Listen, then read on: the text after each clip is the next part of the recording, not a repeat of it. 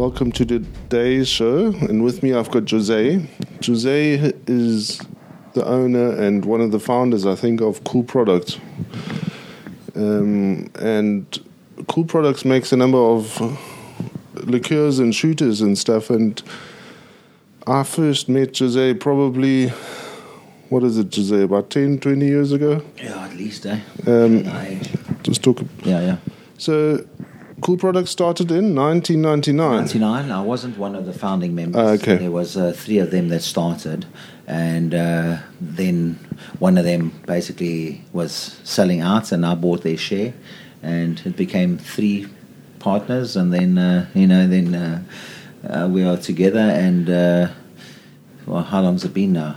When there was three of us, we are still out in Westmead, and we stayed together for about 3 years, and then, like all good things that come to an end, we had to go our own separate ways.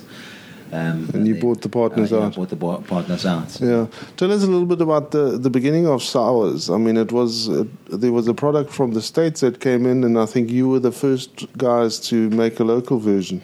Yes, yeah. Well, the way it worked was that Manny had owned the Red Dog, and then I had a nightclub. Which was a nightclub, or what? Yes, it was a nightclub, and then I had a nightclub pretty close by. Okay. And that's how I got to know Manny, which was one of the founding members of Cool Products. Where was it? On the Bluff? On the Bluff, yes.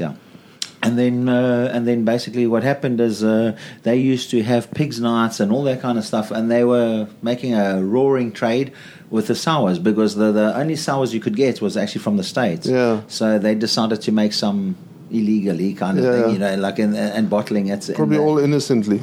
Yeah, no, for sure. All in the back, in the back of the nightclub. In the back of the nightclub. And Okay. they were just making tons of sours. And flogging it. And flogging it out in the front, So okay. And this, okay, so I remember what was it, the Red Dog? Yes. Yeah. And then basically, and from then they sold the business, because obviously there was the volumes was so great with the sours and stuff that they saw a business opportunity there. So they sold the Red Dog and moved into a factory out in Westmead to start making this stuff, making it full time officially. Yes, they had two separate lines. They were going to do like some drinks as well, some carbonated soft drinks, which never really took off. Yeah. But the shooters and all those kind of variants, and that kind of stayed. And your background, I can see from the photo, you studied at the police academy. Yeah, no, well, was after school. After school, just went into. Obviously, we had to do our national service, and so I basically opted to go into the police force. I was there for a while. And then after that, basically, I just stayed in like a minimum time, and then I came out and I actually studied interior design. Oh, really? I'm an interior designer. So, closet creative, are you? Supposedly, yeah. Kind of, we get very creative, yeah. But we did you paint that picture there? I did, yeah. Okay, yeah. There's a picture of. Tell me. It was it's Frank Bruno and some other fighter, and I just like the shadows on it, and the wow. Yeah, a big mural. Yeah. In the office in the factory here, wonderful. Yeah. Okay, and then you studied interior design. Yeah. And then how did you end up with a nightclub? Well, basically, it was a mate of mine who is an attorney. He was looking after he was sort of, how can you say? He was in charge of this one estate, and they owned these premises. So basically, he was like, putting tenants in and collecting and that kind of stuff. Doing all the legal stuff to do with it, and it became vacant. And offered it to me, and in that same complex, Steers and Debonair's were going in. So I just thought, that they've done their market research. There must be a market for that. So I just used my little interior design flair, whatever, if you want to put it that way, and I basically designed the whole place and did it into a sort of nightclub, which I stayed there for about 9 years. Really? Okay. Yeah, what was it called? It was called Siberia. It was supposed to be like an internet cafe, but now we're going back about 20 As in years. cyber. So, yes, Okay. yeah. It's Cyberia with a CY, Yeah. But going back 20 years, the internet was all new, so yeah, it was early days. Yeah. And then basically from there, the whole food didn't really take off. The computers didn't really take off. In as far as the business is concerned, and it was just booze. So we turned it into a full-on pub nightclub, Okay. and that's how it was. And that worked. Obviously, if you did it for 9 years, it must have worked. Yeah. Okay. It was And was that your introduction into the drinks industry? yeah, pretty much, yes. Okay. Yeah. Baptism by fire. Yeah. And then, so was it close to where Manny and them, Yes, the Red Dog was? It was in Montclair, so Okay. which is like close to the Bluff. And I mean, those the regulars would frequent either or. Yeah. So. And then they tell you about the specials at the... The Red Dog, Yeah. so always like in competition. And would they sell to you at that time, or Who's that? Manny and them? No, I wasn't buying the sours. Oh, you weren't buying the sours from- was like a sort of the only one available, as like you said, was the one from the States. Yeah. Which was like pricey. Even then, probably $100.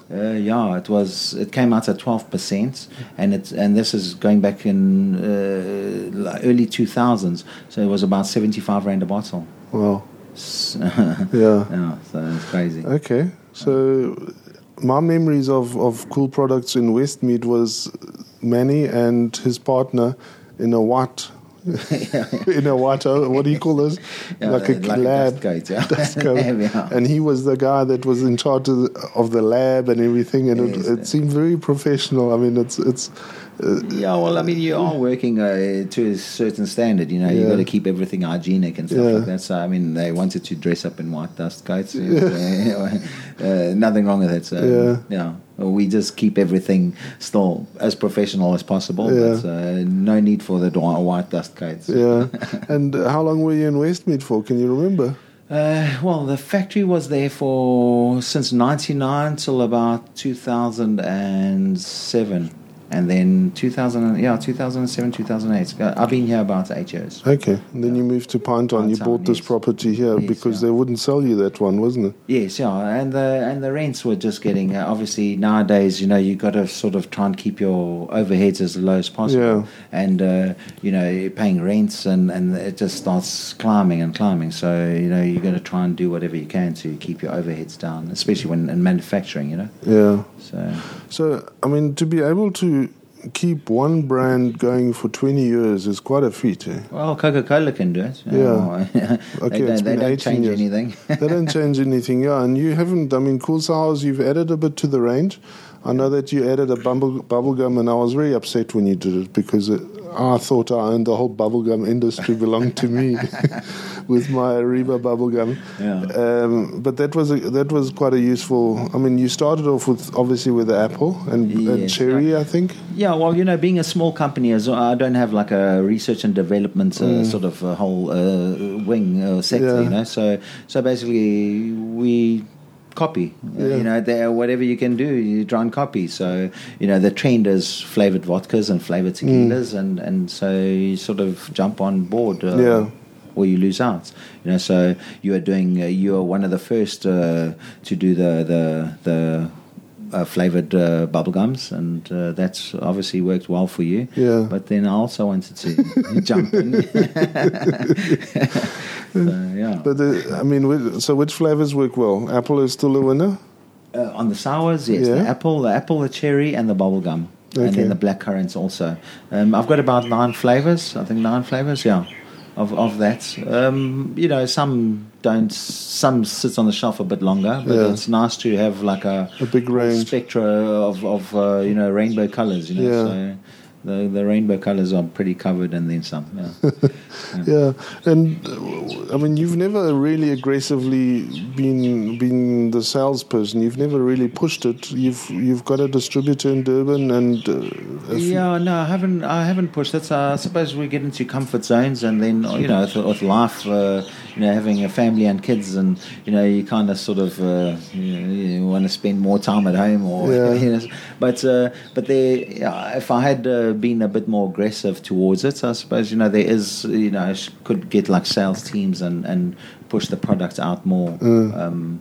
But I haven't sort of gone very aggressive on that. Yeah, and I mean the brand just sells itself. It's mainly it's a good value product, good on price, and that's it. And tell us a little bit about the bottling facilities that you have. Well, it's pretty much one line. Before I got involved in the whole partnership deal, there was they sold the main line, which was for the sort of the making the carbonated drinks. So I kept the line that does the spirits, that's it's a big, nice line. I mean, it's pretty much fully automated, so you can push out with just one label, very basic product, at least 1,000 bottles in an hour, which is not quite in the ABR kind of range, but I mean it's if you can do 1,000 bottles an hour, you allow yourself to be able to do contract packaging, which I kind of also dabbled in that as well. Yeah. And at the end of the day, it's a one-man show. I'm pretty much here alone, and I employ people when the need arises. Yeah. The whole thing is just to try and sort of, not get ahead of myself. Yeah, just keep all the overheads down. Yeah. So if somebody wanted to design a drinks brand, and if you look at trends worldwide, drinks entrepreneurship and the whole drinks industry is still one of the most lucrative startup businesses. And I mean, you've seen Oaks come and go, knock on your doors, make me this, make me that. Yes, yeah. And some of them more successfully than others. Yeah. How would you go about starting a new drinks brand, in particular in your category? What would you call, and typically in a 750 ml bottle, what is it, liqueurs and shooters, that sort of thing is what you could make. Yes, yeah. I think at the end of the day, I mean, whether we like to believe it or not, everything does a circle. So we're getting the same stuff being bottled over years and years, and it's just packaged differently. So at the end of the day, I think the most important thing is marketing. Yeah. If you can push that product out there and make a name for yourself on that, then you could pretty much sell anything. Yeah. But it's branding. Yeah. So the branding is harder than making it. You could make a drink in the back garage if you wanted. It's that easy to do, really. Yeah. Obviously, if you're doing it legally, there's the whole sort of legal implications and that and so forth. But to actually get the consumer to buy, I think branding is the most thing, and that's. I mean, I realize that's like being here for so long. Yeah. Because you have tried some new brands, and some of those haven't done as well. Yeah. So it is. I've seen it's not easy to just come up. But if somebody's got a concept, how would they go about? What information do you, as a contract bottler, need from a brand kind of idea to getting it on the shelf? Well, they got to have quite clear ideas of what sort of target market they're going for, and what sort of what's how the product is going to look, what sizes is going to be sold, and and who's there, where they're going to see themselves, and what's retailers, and then from that, you can sort of work with, but. It's like I said, the manufacturing part is the easier part. Like I used to do, we obviously used to make that Ariba bubblegum, which was made also at a contract facility in Joburg, but I wasn't really involved on the manufacturing side. So, what sort of minimum quantities would you need, or would you know where you obviously have contacts with flavouring houses and those sort of people where you could put a potential or a new brand in contact with, or how would you even start a project like that if I wanted to make something like bubblegum tequila? Well, you'd have to sort of talk to as many people as possible, and to get like a clear idea of that. I'm in a situation here where I can run big volumes or small ones, so it can sort of help in people wanting to start up, things like that. So, I mean, my minimum sort of run I can do is probably in the region of about 150 liters. Okay, that's small. Yeah, we've got like a small manual filler. It's like 10 boxes. Yeah. Okay. So I mean, if you'd want to start on something like that, obviously it would be your pricing. Obviously, the more you do, the cheaper it gets. Down. Yeah. So, but yeah, I mean, there's a lot of legal implications, obviously, with the duties and your labeling and your A numbers and all that, as you know. So okay, could you share that with us? I mean, to get an A number, I mean, you've obviously had it for 20 years, so you might not remember how to get it. Yeah. Well, it's with the Department of Agriculture. Yeah. But could potential guys, contract guys, would they use your A number or would they get their own? I've worked it both ways, you know. Okay. Obviously, when a guy is trying to sort of actually penetrate the markets, like as someone for the first time, they wouldn't have all that. Yeah. So they would like sort of use my A number, okay, my facilities, your taxes and all that. They would buy it from you, and the duty's already paid. Yes, correct. Okay. Yeah.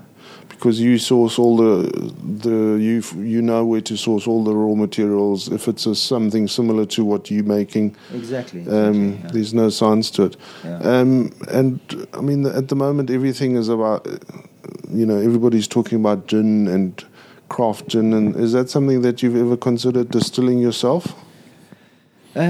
Distilling is a whole new process. It's a different thing to blending, thing, So it's again, it's like this business is manufacturing and marketing. I'm more in the sort of my core business is manufacturing. Yeah.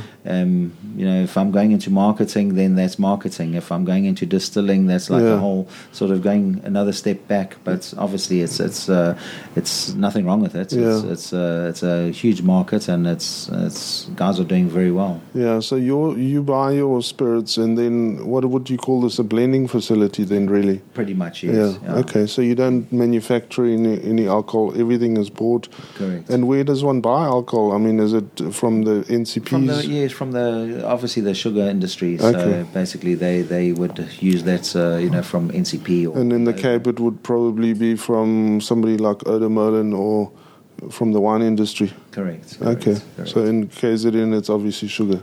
Correct. And something like, I mean, first thing people always ask me, why is there no rum in KZN? And I do know that we have got a rum distillery in Tunzini now, where they crush sugar cane and they distill that to make rum. Is that?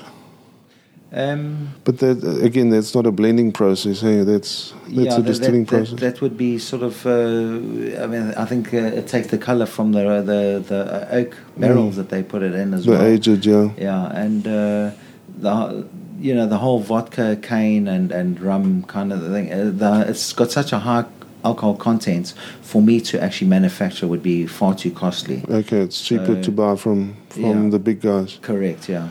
Okay. So I've basically shied away from that because you have to do volumes on that. It would be the same as me bottling water. Yeah. Only volumes would sort of warrant that sort of input. Okay. To get that sort of money. Yeah. So the raw spirits is really made in massive machines, I guess. Eh? Yeah. Okay. Yeah. And to be able to buy spirits from NCP, do you need a manufacturing license, or I guess they can't just sell to anybody? No, you'd have to have a valid liquor license, a manufacturing liquor license. Yeah, and the licensing for a facilities like this is a micro manufacturer similar to a brewery, I guess. Correct. Yeah. You'd again. I've got an attorney or whatever that deals in that specific, just only that. So, the whole licensing sort of thing. And basically, if you wanted to start up, you'd get these licensing. These people that specialize in the actual liquor license. and they'd take it from there. I don't know. There's certain requirements. Yeah. Obviously, what you'd have to sort of have. Fire extinguishers, obviously, and where they have to take photos of it and have a floor plan and that kind of stuff, and yeah. Okay, and the trade since 1999 or whenever the business started to now, it's obviously changed. I mean, it's fairly easy to copy something like Cool Sours, and just as much as I guess you copied the original. And the market is flooded, or is there still a good market for it? There's. I find a lot of new products coming out just on a daily basis, pretty much, But you basically just stick with what you know, and you just keep running with that. The whole business has changed as well. It's like gone are the days where you got your corner cafe and same for your little corner bottle store. It's all becoming franchise, and so the bigger retailers are they've all got their own sort of bottle stores. So you'd be dealing more with corporates than you'd be dealing with like a little family tea room kind of stuff, or that kind of stuff. So that's how the sort of dynamics have changed. There are very few sort of privately owned bottle stores, if you want to put it that way. As compared to like 20 years ago. Yeah, definitely. That's been the biggest change. Yeah. I think first it was Tops that took over all the independents, and then... Yeah, well, now even Game has got There's Game, there's Checkers. They all have. Yeah, and you've never dealt with the big chains, have you? I did, but we are listed with Pick n Pay. I mean, the whole time it's up until about 5 years ago, 4 or 5 years ago, that I actually sort of pulled the plug out on sort of dealing with that, because I think you need sort of to be on that level with to be dealing with them. I mean, I'd have to sort of employ somebody here to look after the accounts alone.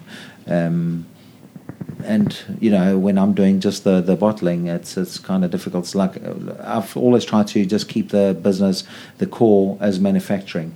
But I was doing a bit of the deliveries as well, and to Pick n Pay, it's kind of I wouldn't say laborious. It's very time consuming. So, to going into the dispatch or their receiving at least. It just takes forever to get to the front. And those kind of things, you need to have like a huge network, pay drivers and staff to sit in queues for like 2-3 hours. Nothing against them, that's how they operate. But for me, so you choose not to deal with the corporates. That's cool. Yeah. I like that. If they make me an offer and make it easy for me, and that's the thing, getting listed in the DC, I think that would be key. But again, you'd have to sort of be able to carry stock for 90 days, and we're talking like tons of stock. It's also a cash flow thing. Yeah, and in the future, have you got any new plans or ideas where the trains are going? No, from day to day, it's like the only big trend at the moment is the beers and the gin. I don't know where the market is going. It like changes like day to day, So, well, it's there's no sort of new trends at the moment. So I just basically sit and watch the market and keep my line running. That's all I can basically do. Okay, and where can if people want to start, if they've got a good idea and want to start.